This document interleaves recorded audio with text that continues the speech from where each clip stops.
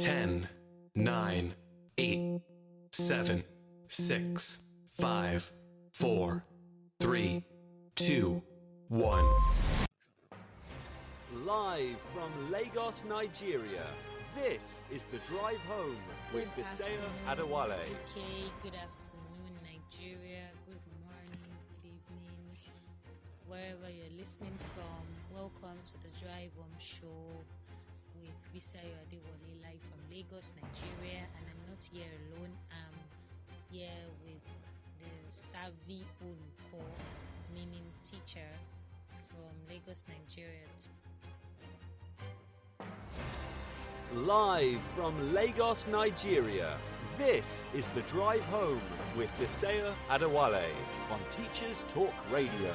Tune in live at ttradio.org, or to join in the conversation, download the Podbean app and search Teachers Talk Radio. Follow the hashtag TTRadio. Tune in, talk it out with Teachers Talk Radio. Yejide Egbedive, and we will be discussing the learning pyramid in the context of teaching and learning.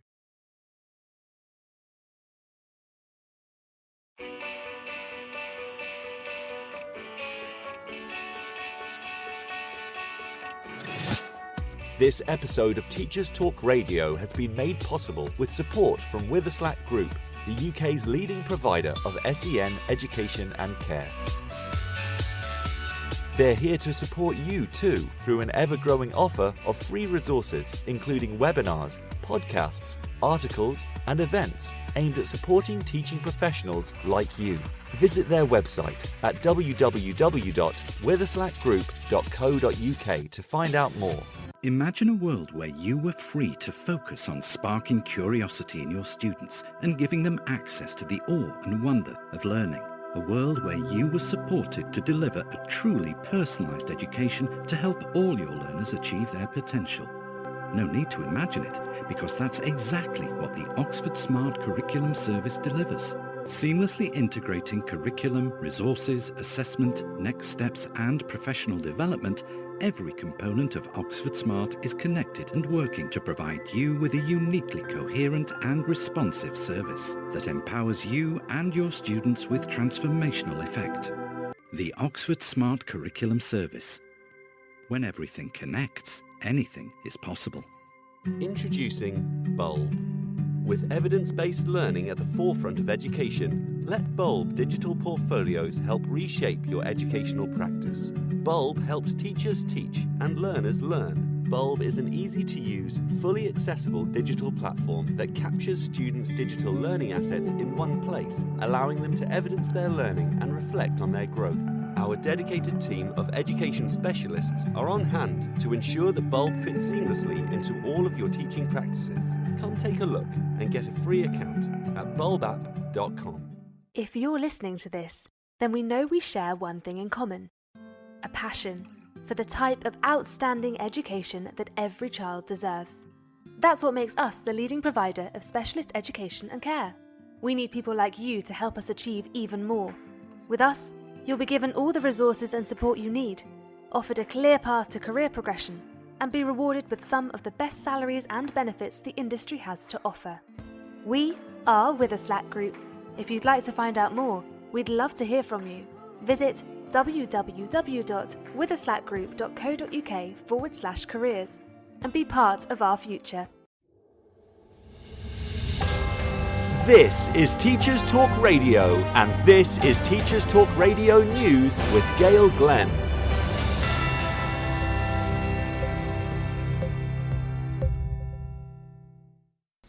New research conducted by the education charity Magic Breakfast has shown a patchwork of free school breakfast provision is leading some children to come to school hungry.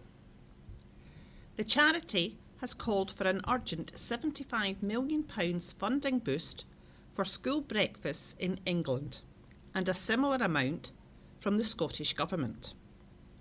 Currently, Wales is the only UK nation with a countrywide, centrally funded free breakfast provision. The NAHT School Leaders Union General Secretary Paul Whiteman said, "We agree that more funding is urgently needed to combat child hunger, and that improving breakfast club provision for pupils could be an important part of that effort.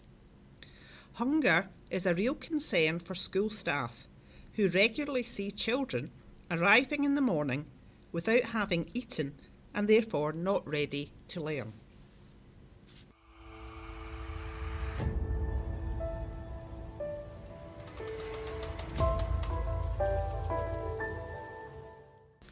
Research carried out by Early shows that 97% of UK schools monitored in the Let School Breathe project experienced levels of PM2.5 that exceeded the safe norms set out by the World Health Organization. Early started installing air pollution sensors in schools across the UK in April 2021. A spokesperson for Early said, "Pupils are exposed to high concentrations of NO2 and PM2.5, mainly during travel to school and in school playgrounds.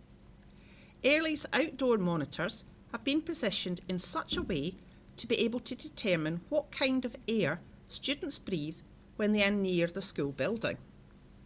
Thanks to the data we have collected, we know the situation is far from perfect, but the first step towards pollution-free schools has been made."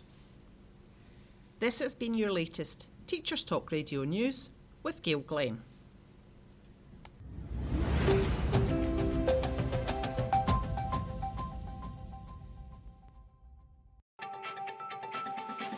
This is 2 Minute Tech with Steve Woods, your tech briefing on Teachers Talk Radio. Hello, this term is known to be one of the hardest. When we're distracted and tired, it's easy to make a mistake and fall for a scam. There are loads of scams out there, but the use of subdomains to give a fake sense of security is one scam that a lot of people fall for. In the interest of keeping you, your family and your friends safe, over the next 2 episodes, I'm going to explain the fake bank message scam and how it can look so believable. First up, we need to discuss how data travels over the internet. If you explore an internet address, let's take Teachers Talk Radio as our example, https://www.ttradio.org. There are basically 4 parts. HTTPS, this is Hypertext Transfer Protocol, with the S standing for secure. Protocols are used for data transfer. The HTTP protocol allows the transmission of HTML or hypertext markup language from a web server to your computer. In basic terms, it lets a web page be requested and viewed. The confusion here is the secure version. Some believe that seeing a site is HTTPS and has a little padlock in the address bar means that you are protected. To some extent, this is true. However, the security certificate for a site simply encrypts or scrambles the transmission, so if it's intercepted, it can't be used. So yes, you are secure from interception, but if the owner of a website is dishonest, you're not safe from them. The next 3 parts are to do with where the web page resides, or the address. Like we need a postcode and house number, your computer needs to know where to look for the information you want. www is the World Wide Web, a huge network of interconnected networks. TT Radio is the name of the website, and .org is the top-level domain. Again, simplifying this, .org domains are kept in a kind of phone book that can be accessed by your internet service provider. So to find ttradio.org, .org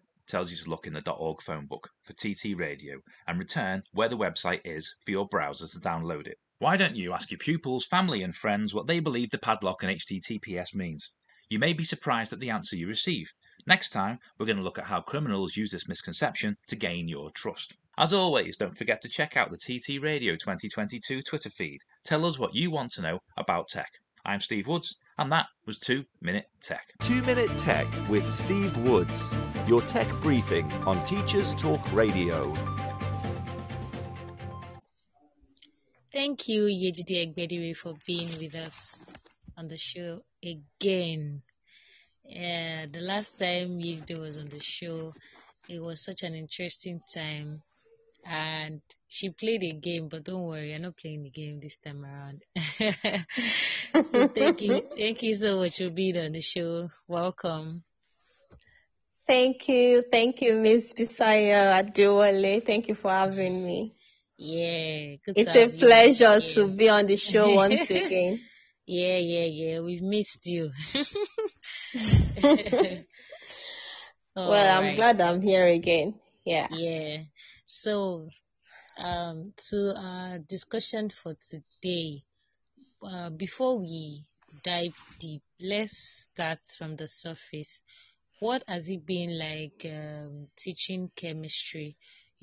Tell us about the different strategies you use, or if there's any theory in particular that inspires um, your teaching methods. Please share with us. Tell us your experiences, as a public school teacher or as an online teacher. Just share with us. Okay. So I'm very glad for the growth that I have had, in this period of teaching chemistry. I remember when I first started, and I compared to right now, I know that there has definitely been growth. So the things that have actually helped me in teaching chemistry better is um helping my students, doing practicals, having practicals with them, holding demonstrations with them. Every of these things has helped me to reinforce, my students' learning. Then constant teaching of this topic has also helped me to be better. It has also helped me to detect where I've faulted or where I can help these students more. So this has really helped me. And I also Okay. know that Bloom's taxonomy, Okay. I really utilize Bloom's taxonomy a lot because it helps me to form my lesson plan for my students. So Okay. it Okay. helps me to know what to require from them, in terms of Helps lower you order form thinking your and learning objectives. yes, Okay. Okay. lower order and Okay. the higher order thinking. Yeah, so this has Yeah. also Yeah. helped me. Okay, excellent. So today we're looking at the learning pyramid, and it was created by Edgar Dale. I hope I got the pronunciation right. An American Yes. educator that focused more on audio visuals to facilitate learning, and then he came up with the learning pyramid. Now, can you share with us, some of the things you know about the learning pyramid, and maybe Okay. something that interests you the most about it? Okay. Okay. So when I first discovered this pyramid, I was almost like another triangle looking like Bloom's taxonomy. Like, isn't this going to mess up Mm, what I already know? But then mm, going through it and researching further, I can see that wow, this is really like a blueprint to study better.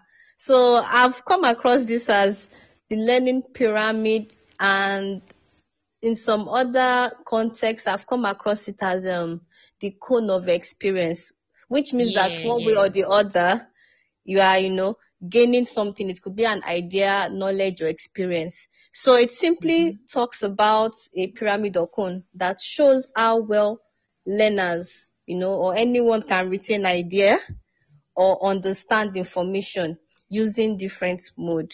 And I think these modes are divided into 7 parts. Yeah. Yes, they are.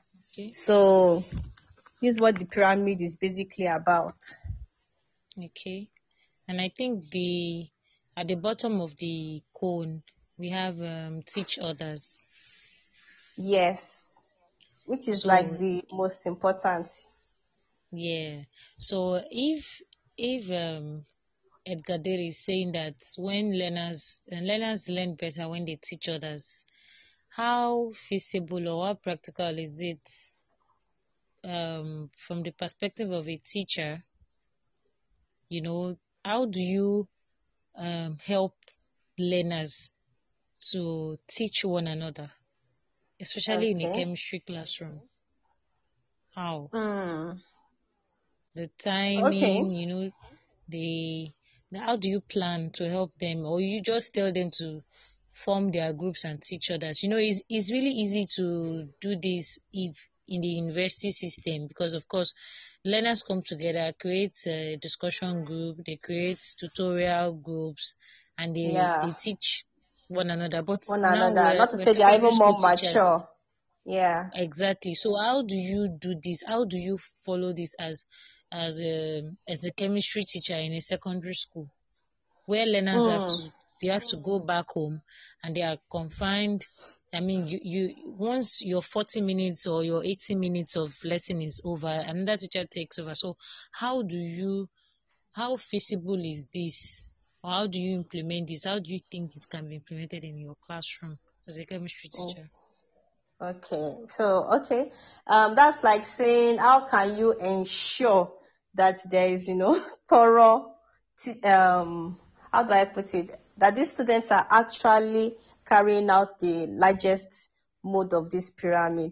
So the best way you can do it, or the most effective way you can do it for now, is if you present it in form of a project.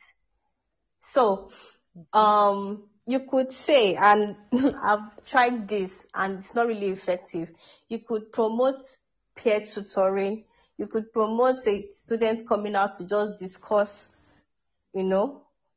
casually on a topic. But if these students are not motivated, if there is nothing, this is sadly an extrinsic motivation. But if they don't see that, there's a reason for them to actually carry out this activity, they really will not necessarily follow through with it. So for now, in the context of the Nigerian education system, public school system, the best way to still go about this for now is to give it in form of a project. Okay, so like an assignment where they have to go and research about something? Exactly. That's even like a project-based, learning. Yeah. So they come to class and they just pick a part of the topic. They come to discuss it to the class. Yes. Okay. Why you just moderate or facilitate the discussion? Okay. So, well, for me, I've tried that peer teaching. So what I do most times, I because of time, even the 80 minutes assigned to English lessons is not enough to cover the scheme of work. Yes. Talk less of you now trying to create a peer teaching program in between. And that when you're organizing peer teaching, that there are so many other things involved. You have to manage behavior too while doing this, because you can have a learner that, yes, has a good understanding of the topic and is willing to teach, and then the learner comes to the front of the class and is misbehaving or calling names. The learner does not know all the do's and don'ts of teaching. So the learner comes to the front of the class and is just calling names, behaving anyhow and making the class rowdy and all of that. Before you know it, time has gone. So what I do is I just shift everything to revision week, where I know that, okay, I've covered a larger part of the scheme. And so now we're just going over what has already been taught. So I just assign topics that will be reviewed to different learners, and then they come to the front of the class and they teach, while I just come in once in a while to moderate or to correct, or to help make sure that the class is still in order. So that way, since the theory says they learn best when they teach others, according to the theory, they learn best when they teach others.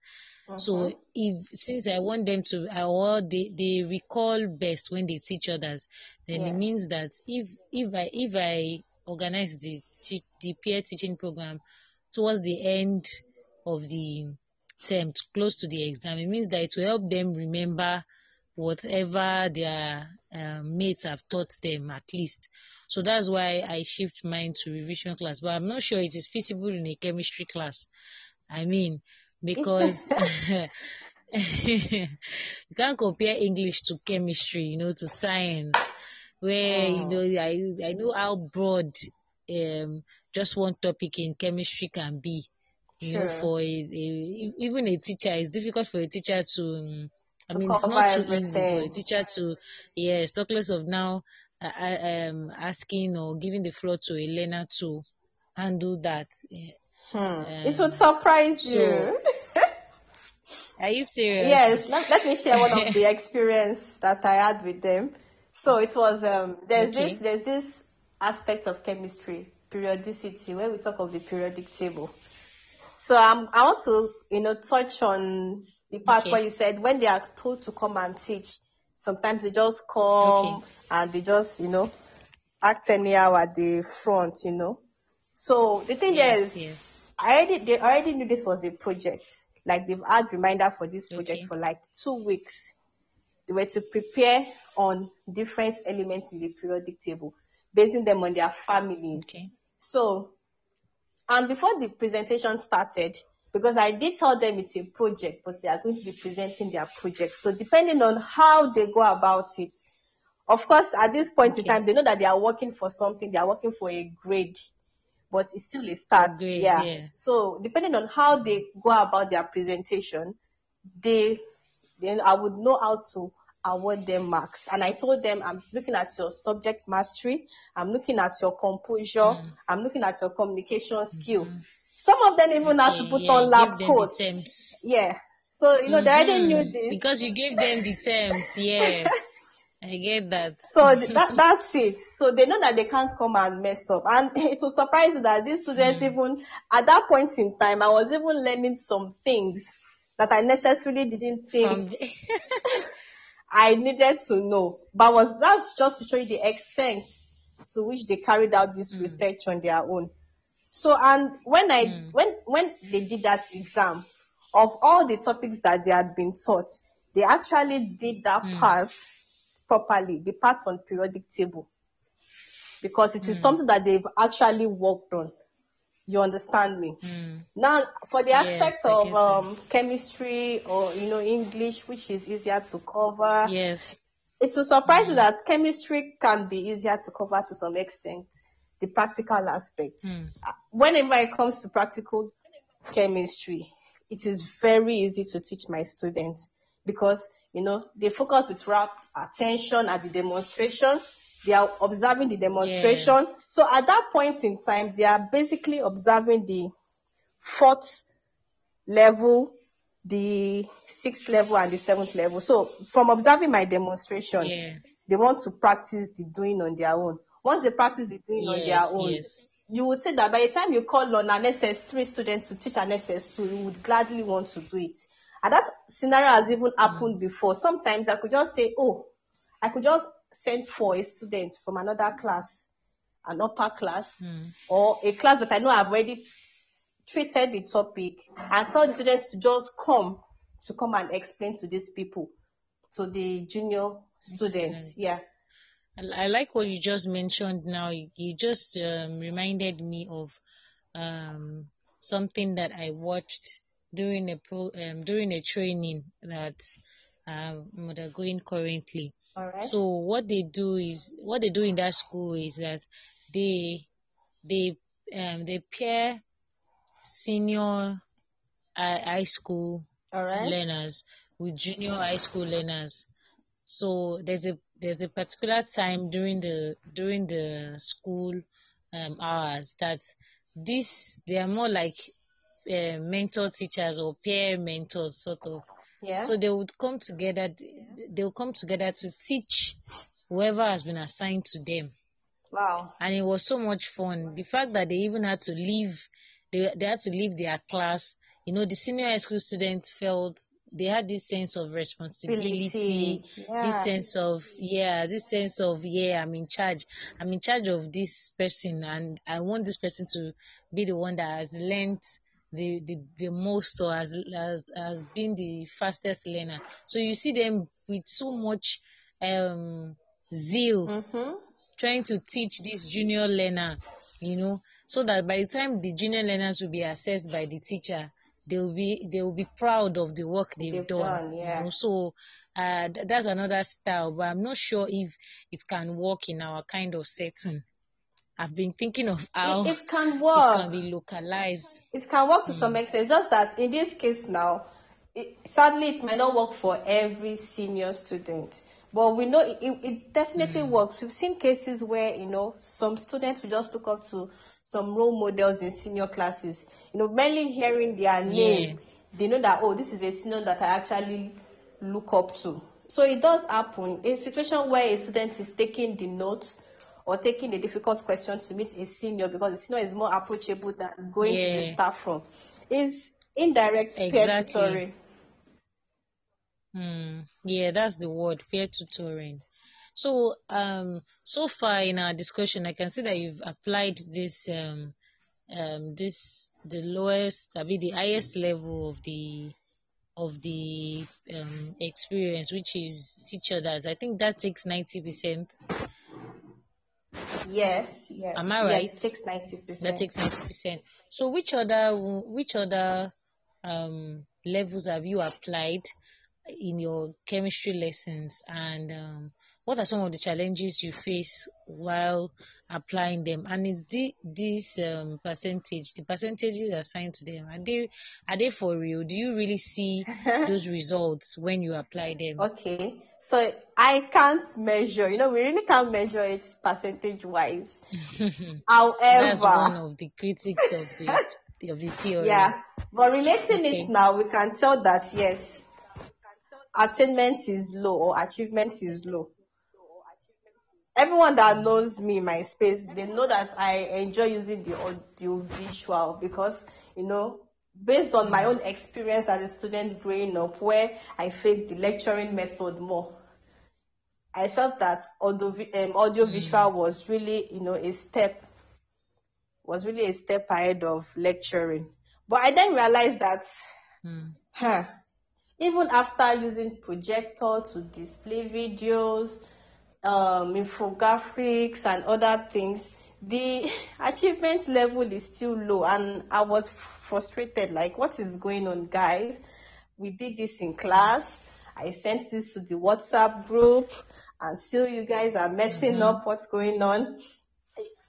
So reading the learning cone or the learning pyramid just made me realize that, it's the way I'm going about it. I am assuming that since I'm using audio visual, it would really work wonders and all.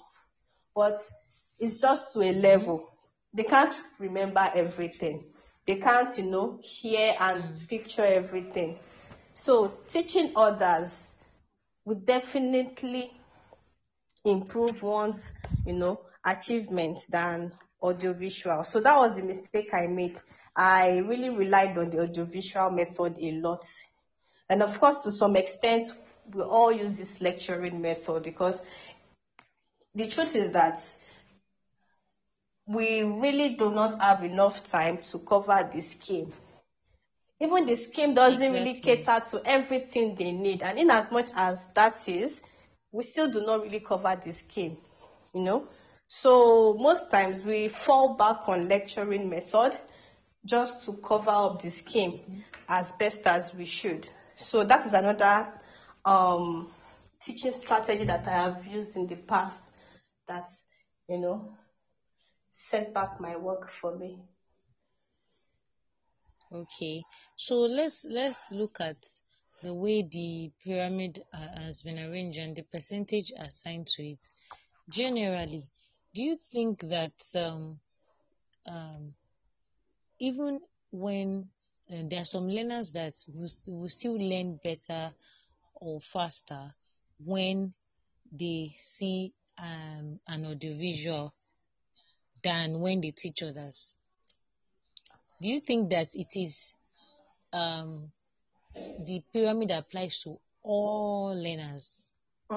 Because there are some, or let's say all topics, all lessons, all subjects. Because for me as a learner, when it comes to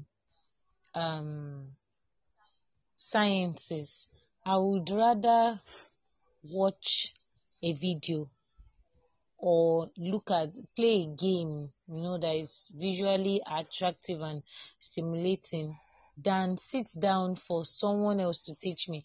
And when that person is teaching me, if at all I must sit with another learner to teach me, that learner must also find a way to use something, something visual, to, even if it's just a drawing, to help me learn.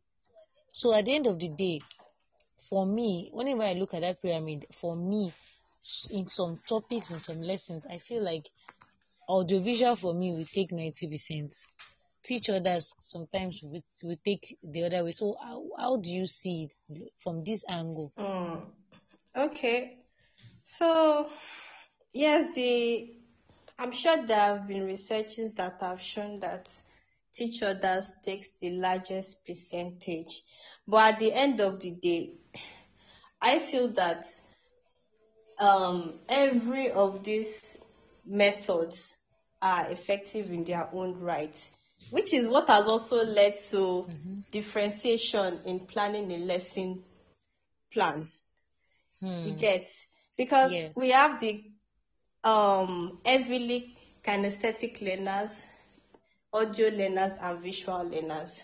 But I think what the pyramid is just trying to let us know in essence is that the teaching others, helps a large scale of students learn better than reading or visual learners or auditory learners.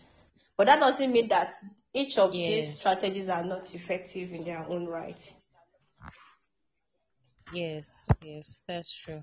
So, what are some of the challenges that you face when trying to use the audiovisual, the demonstration, the practice by doing? What are some of the challenges? You already mentioned the time factor. Yes. That's assigned to the teach others. That's why you have to allow them. You use that one for activities outside the classroom. Yes. Yeah. So the other levels, how do you implement it, and what are the challenges you face? Real life challenges. Gist us. Okay. So back to the audio visual. The major challenge is power constraints, and to some extent, tools like tech tools constraints too. Setting up, using the tools at the time that you have the class, so it doesn't clash with when another person needs to use them and things like that. They do come up a lot. So, but those are things that can also be easily, how will I put it? You can actually fix these issues if you can just set up before the day, if there's a generator, if you do your test run and things like that. And if you've already compiled the resources that you are going to use.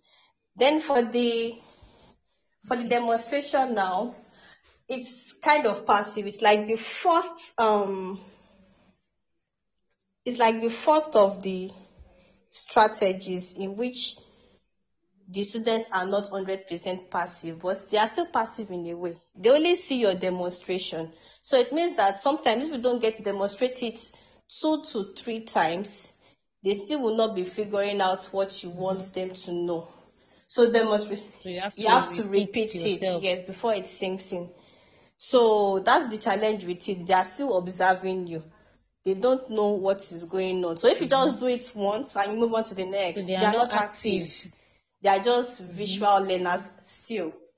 It's just that the only thing it is useful for at that point in time is that probably there is this misconception about a topic. So you demonstrate it so they can see that, this thing is not actually this way. So that's the constraint with demonstration.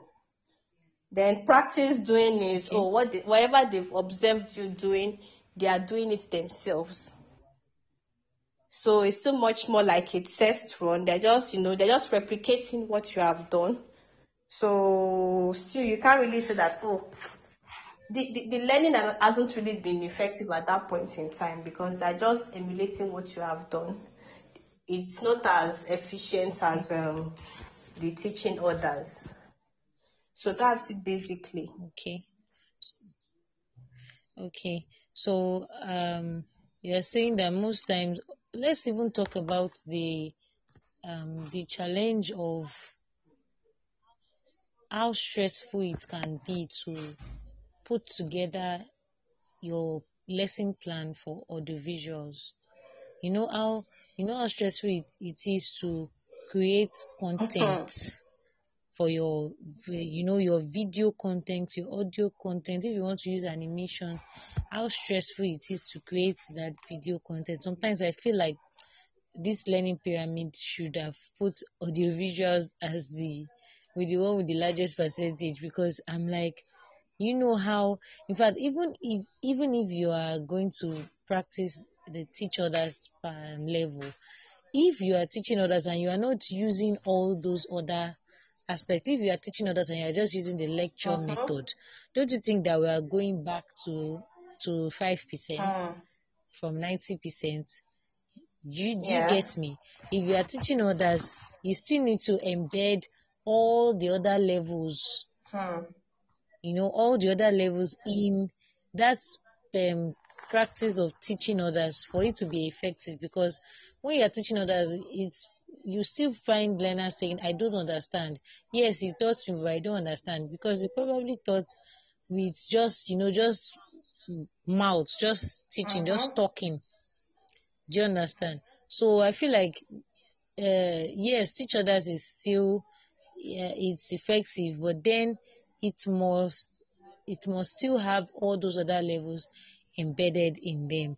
So let's talk about the level of the pyramid that you have used the most. Will that be demonstration, since it's a chemistry class? Honestly speaking, What level have you used the most and the honestly least? speaking, I would say it's been lecturing and reading, because not every aspect of chemistry is practical. Like, it's not every time we get to Really? no. I didn't This is know what that. I mean. Like, it's not every time we get to carry Okay. out practical in chemistry. Yeah. Okay. So most times, like I Okay. said, because of time constraints, you just have to fall back on lecturing and reading. Because looking at the Okay. others now, from audiovisuals, you begin to set up. Audiovisuals would also help you cover much more in time. But thinking about your learners now, do you think they'll really learn on the long run?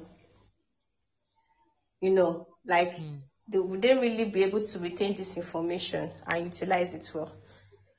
Then another thing that I know again is that when we look at it, lecturing to some extent, just the same way you feel audiovisuals shouldn't, just have a simple 20%. I feel lecturing and discussion are not too different from each other. In the sense that, because discussion is sort of embedded in lecturing, right? Okay, let exactly me my hear you. point. Like, the whole point of when we say lecturing, somebody is coming to class to lecture you, to discuss on something that they assume you have already, studied, or you have already researched upon, Yeah. which is almost the same thing as discussion. So I think in this context of learning pyramid, the reason why lecturing is taking 5% is probably because the teacher just comes to class, a new concept, you just come and you discuss it casually. That is where it begins to get, very, very faulty. And discussion in this same pyramid is just, discussion of ideas based on what the students have already, studied. I think when it comes to discussion, the The learners learners are are more more active. Yes. So than discussion is more like an lecturing. interactive So session. that's why it gets a higher Yes. percentage. Exactly. So they are engaged. The lesson Yes. is engaging. Yes. So Unlike it's more lecturing. cooperative at that point in time. So it's more like lecturing is teacher-centered, while the discussion is a cooperative learning between students to students, teacher to teacher, or student to teacher. So that's the idea here. So are we now saying that? Okay, so are we now saying that if you say the most that you have used will be lecturing and reading. Okay, so how come you are still producing learners that are doing well in exams, and you're still being an effective teacher? We've seen your works out there. How come? Is there something wrong with the theory, or there's something that you are doing alongside lecturing and reading, that the learning pyramid sort of backs up? So maybe, for instance, when you go by reading, whatever they are reading has audiovisuals embedded in it, or when they are reading, they read together. So they're not, they're as they're reading together, they are talking about what they are reading. Or while you are lecturing, you showcase your instructional material, which is maybe an infographics or something. So please tell us, because I want to know where is the issue is. Are we saying that the learning pyramid is just, I don't know, while you're following, you said you've used lecturing the most. Okay. So how come? No, lecturing and reading, yes. And reading, yes. Lecturing and reading. The latter answers your latter question answers the question. I don't relent on it alone. I use audiovisuals interchangeably. Then one important ingredient that you need to know is that you have to know your student. If you don't know the student personally, there's no way you can really help them. So I'm lecturing and I can see them looking zoned out. I already know that there's a problem somewhere. Then I try to put myself in their shoes. Like, at this age, when I was going through this, like, what are those misconceptions I had to with this topic? So most times I try to read the atmosphere. I know the students. I know the active one that just goes quiet all of a sudden. And at that point, you just know that you need to change strategies. So I could lecture first as a sort of groundbreaker, or I could use audiovisuals too as an introduction to this, or I could just come up with a project. So in the course of doing the project, I try to pinpoint, the objective of that project. What I mean is this. The other time I told them to do a sort of presentation now, I told them to come up with a nickname, a scientific nickname for themselves, and give us the idea behind it. So I later explained to them that the objective here is that I'm trying to endear you to a particular term or concept in chemistry.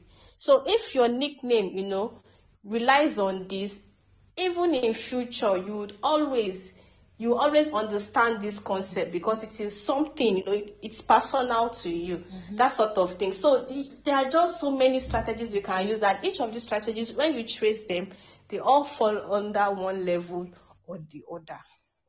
So as much as I use lecturing or reading method, I don't rely on it alone. There are times I've used audiovisuals, discussions that will take us out of chemistry into geography, into biology, because it is still interrelated, and still bring us back to our objective on ground. So it just shows that the teacher has lots of things. You just need to be very fluid in your thinking. Know your students, read the atmosphere. The creative and innovative. Yeah. Okay, so let's talk about demonstration having 30% and discussion having 50%. Why do you think it is that way? Why would demonstration have a lower than percentage? Discussion? Because like we said earlier, demonstration is just teacher-centered. The students are still passively learning. They are observers at that point. Students are just observing. They're just observing. So it's more like except it's the learner demonstrating. After the learner has observed, the learner is now is now taking the position of the teacher to demonstrate while At that other point, learners watch, and that brings us back to no, teach it even others brings us, again. okay, if you are demonstrating for other students to observe, you are teaching others. But if you are just demonstrating Okay. it, probably after school, you decide to just do what the teacher has done. That's like practice doing. Yeah. Practice by doing. So Yes. the reason why we say Yes, demonstration takes a lower percentage is because discussion is two-parted, like the teacher and the student. They are exchanging their ideas or their studies of the topic. But demonstration is just about the teacher coming to show off the knowledge, and the students are just there swallowing it. Permit me to use that. The teacher is the fountain of knowledge. So instead of being more like a co-learner. Yes. So remember there's this popular broadcast message there of a professor of medicine that told the students to do what he did. He dipped the finger into the cadaver and put it in his mouth and told the student, I don't know if you've heard of that. Ew. Basically. And the students No, did the same thing. They put their hands into the cadaver and put it in their mouth, and he laughed at them and said they were not observing properly. That he dipped his index finger into the cadaver, but put his middle finger in his mouth. So you get that. So you see, that is demonstration. So I think that this just explains why you say that. I'm telling you, you just did justice to that question. So I believe with that said, demonstration doesn't help students learn effectively as much as discussion. The demonstration must still be backed up with discussion. And just like you said earlier. And for discussion to occur, the students would have understood. So, I'm thinking, I think I understand where you are coming from now. So in a way, discussion should even be, if to some extent, discussion could even be greater than teaching others. Because at that point, everybody is on, a leveled playing ground. You are coming to discuss what you know. It's cooperative learning. At that point in time, I don't really think there is really a teacher or a student. Yes. And if there is even a teacher, the teacher is coming to facilitate the learning. They are not coming to shush down anything. They are just coming to stimulate the reason. Oh, why do you think this? Okay, if you think this happened, then why did this occur? Those kind of questions. So to some extent, discussion could decide to just take a larger chunk of it. So, like you said earlier, I think it's just about how you combine these different levels. I don't think any level can stand on its own. Teach others will get 90%. If you get 90% of recalling or retention from teaching others, if you're able to combine that with so many other strategies. The same thing applies to the same way combining different things with lecturing can give you a higher percentage of retention. So at the end of the day, no one should just focus on teach others get the higher percentage. So most of my lessons we are going to be teaching others. How will they even teach what they don't know? How would they teach what they've not practiced? How would they teach what has not been displayed before them? How would they teach what the teacher has not demonstrated to them, or what they have not seen or watched the demonstration? Especially in a subject like chemistry. So what do they want demonstrated to teach? In the lab to them how the test for starch. You've only talked about it, then you now say go and teach others. Do you understand? So I think yes, and I like what you mentioned with this scenario that you mentioned now of the professor of medicine.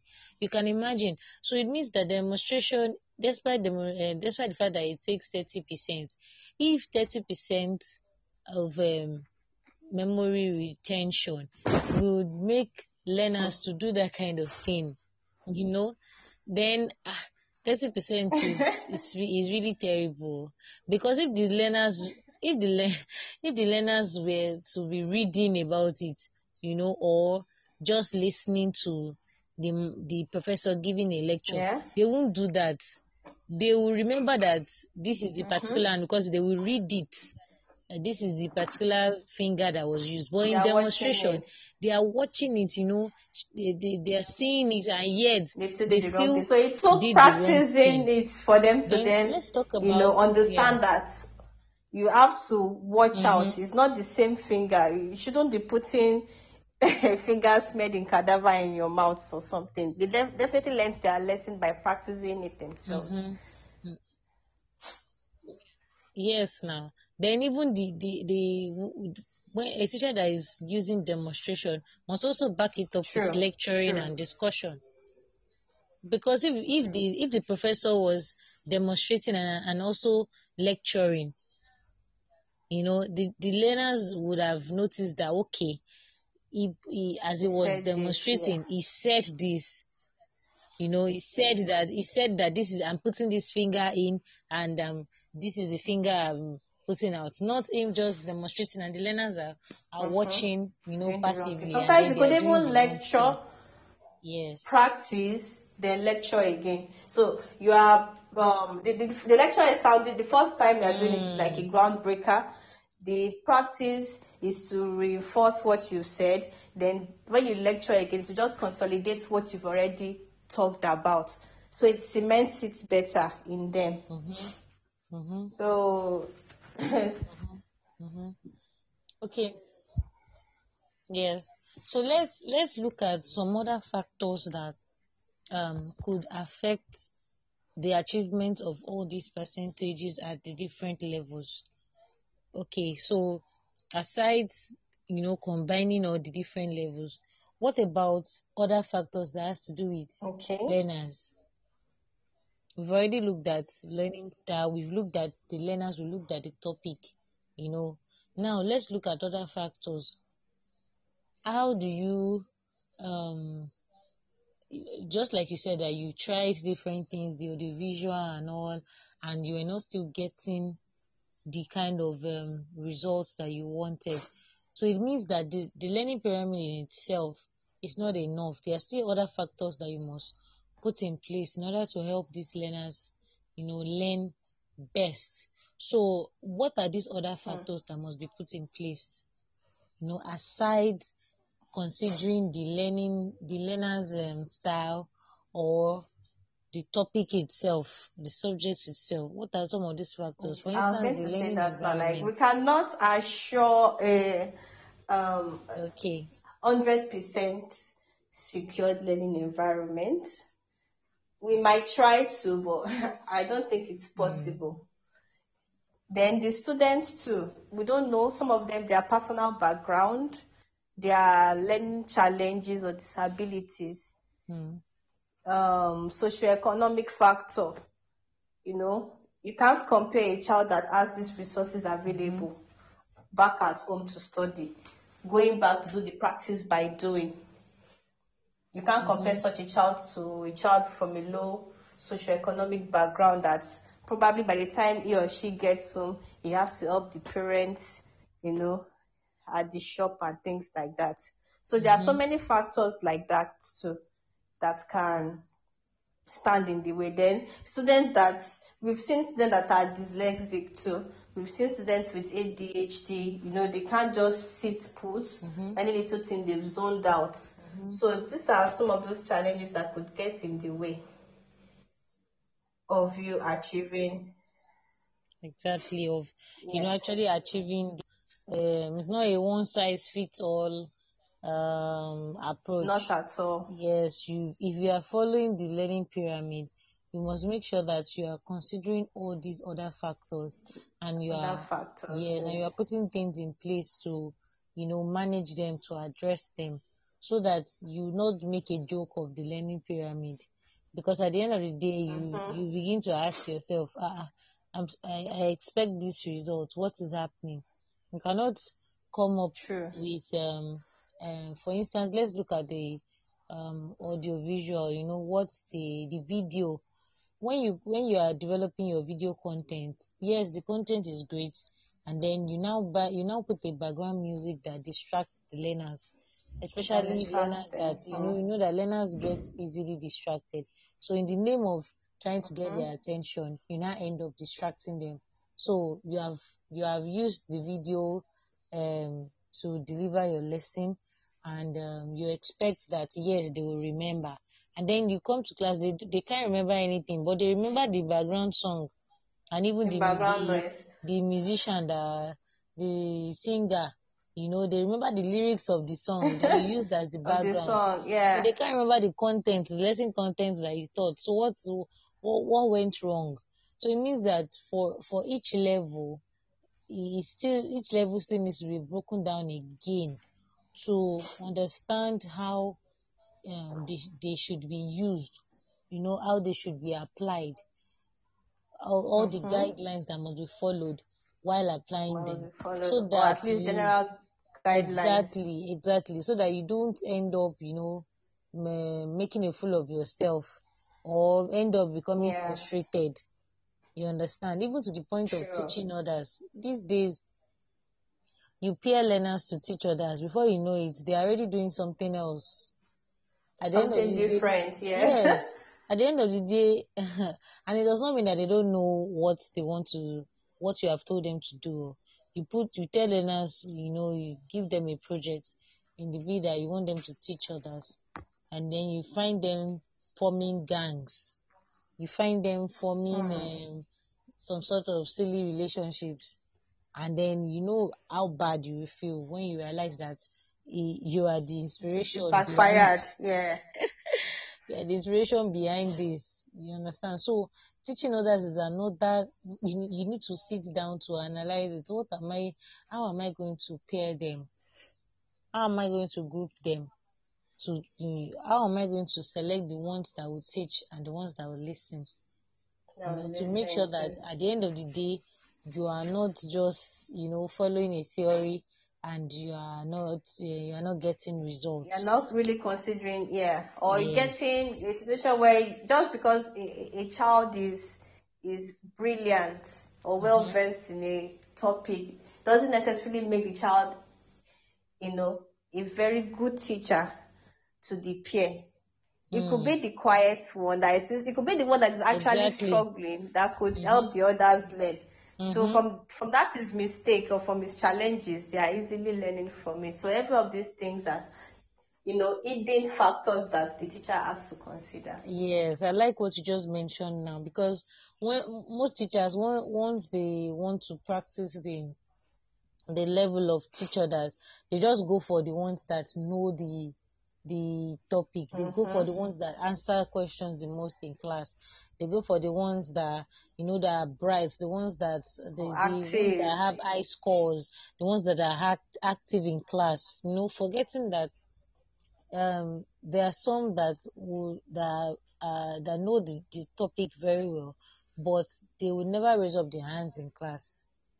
True. They would rather, they only talk when the group is smaller or when it's just two people, when it's just a pair. So they will they find it convenient to talk about what they know. So it takes us back to what you said earlier in the show, that you must know your learners. Because if you don't, you make a mess of the entire pyramid from the 5% to the 90%. If you don't know your learners, if you don't consider other factors that could also affect learning, you make a mess of the entire pyramid from beginning to the end. So, thank you so much, Yejide Egbediwe, for being on the show with me today. It has been so insightful so far. If you are just joining us, we're just about to wrap up the show. But not to worry, you can listen back and leave a comment if you have any contributions to this show. So on a final note, what would be your advice to chemistry teachers like you who are struggling to implement or follow the learning pyramid in order to have more engaging classrooms, or in order to help their learners learn better? Because I know that chemistry is one of the subjects that students struggle with the most. Sure. Especially, yes, they find it difficult to pass, and I still wonder why. I never liked sciences in secondary school. I never liked sciences. So tell us. You have the floor. Thank you. All I can say is I've been there too. Like I've been through the challenges of understanding chemistry, and I feel that it takes someone that has been through this to actually know how better to help these students learn. So chemistry is abstract, which means that you can't do without audio visuals. It's coming up with concepts, some of these things that we'll speak about are microscopic. So how do you help, students that are just starting these subjects understand it better? You need to involve audio visuals a lot and animations. Then it is also active subject, meaning that you are going to practicalize a lot. You will demonstrate, and you definitely have to discuss, because research is, once you've conducted the experiment, you have to discuss, you have to come up with a conclusion. So you definitely would need to discuss. So audiovisuals, demonstrations, practice doing, teaching others, and discussion are those stages that can work for you as a chemistry teacher.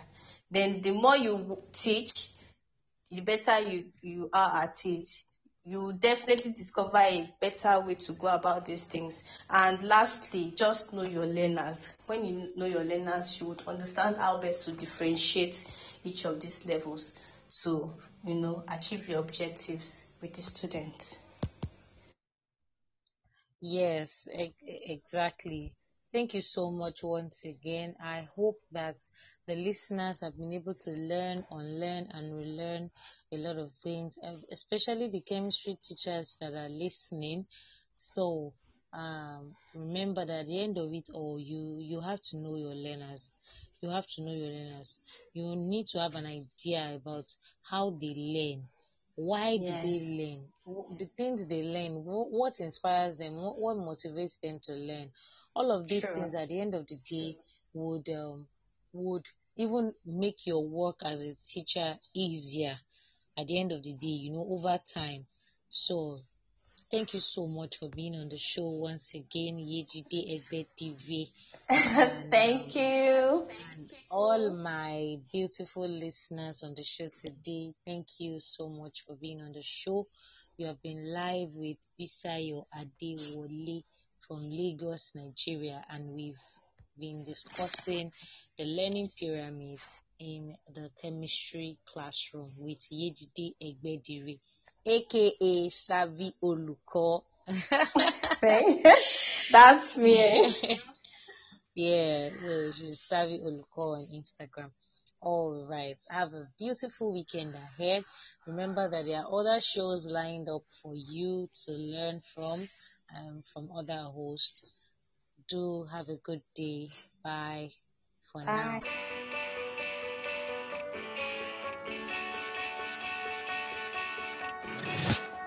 This episode of Teachers Talk Radio has been made possible with support from Witherslack Group, the UK's leading provider of SEN education and care. They're here to support you too through an ever-growing offer of free resources, including webinars, podcasts, articles, and events aimed at supporting teaching professionals like you. Visit their website at www.witherslackgroup.co.uk to find out more. Imagine a world where you were free to focus on sparking curiosity in your students and giving them access to the awe and wonder of learning. A world where you were supported to deliver a truly personalised education to help all your learners achieve their potential. No need to imagine it, because that's exactly what the Oxford Smart Curriculum Service delivers. Seamlessly integrating curriculum, resources, assessment, next steps and professional development, every component of Oxford Smart is connected and working to provide you with a uniquely coherent and responsive service that empowers you and your students with transformational effect.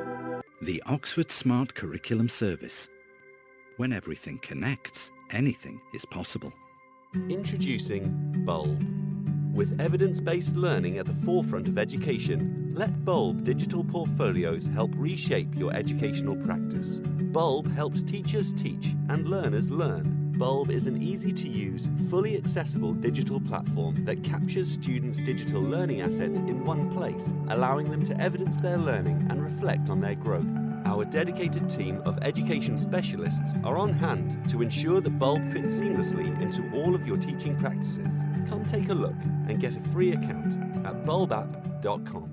If you're listening to this, then we know we share one thing in common: a passion for the type of outstanding education that every child deserves. That's what makes us the leading provider of specialist education and care. We need people like you to help us achieve even more. With us, you'll be given all the resources and support you need, offered a clear path to career progression, and be rewarded with some of the best salaries and benefits the industry has to offer. We are Witherslack Group. If you'd like to find out more, we'd love to hear from you. Visit www.witherslackgroup.co.uk/careers and be part of our future. You've been listening to Teachers Talk Radio. Tune in live and listen back at ttradio.org. We look forward to hearing from you next time on Teachers Talk Radio.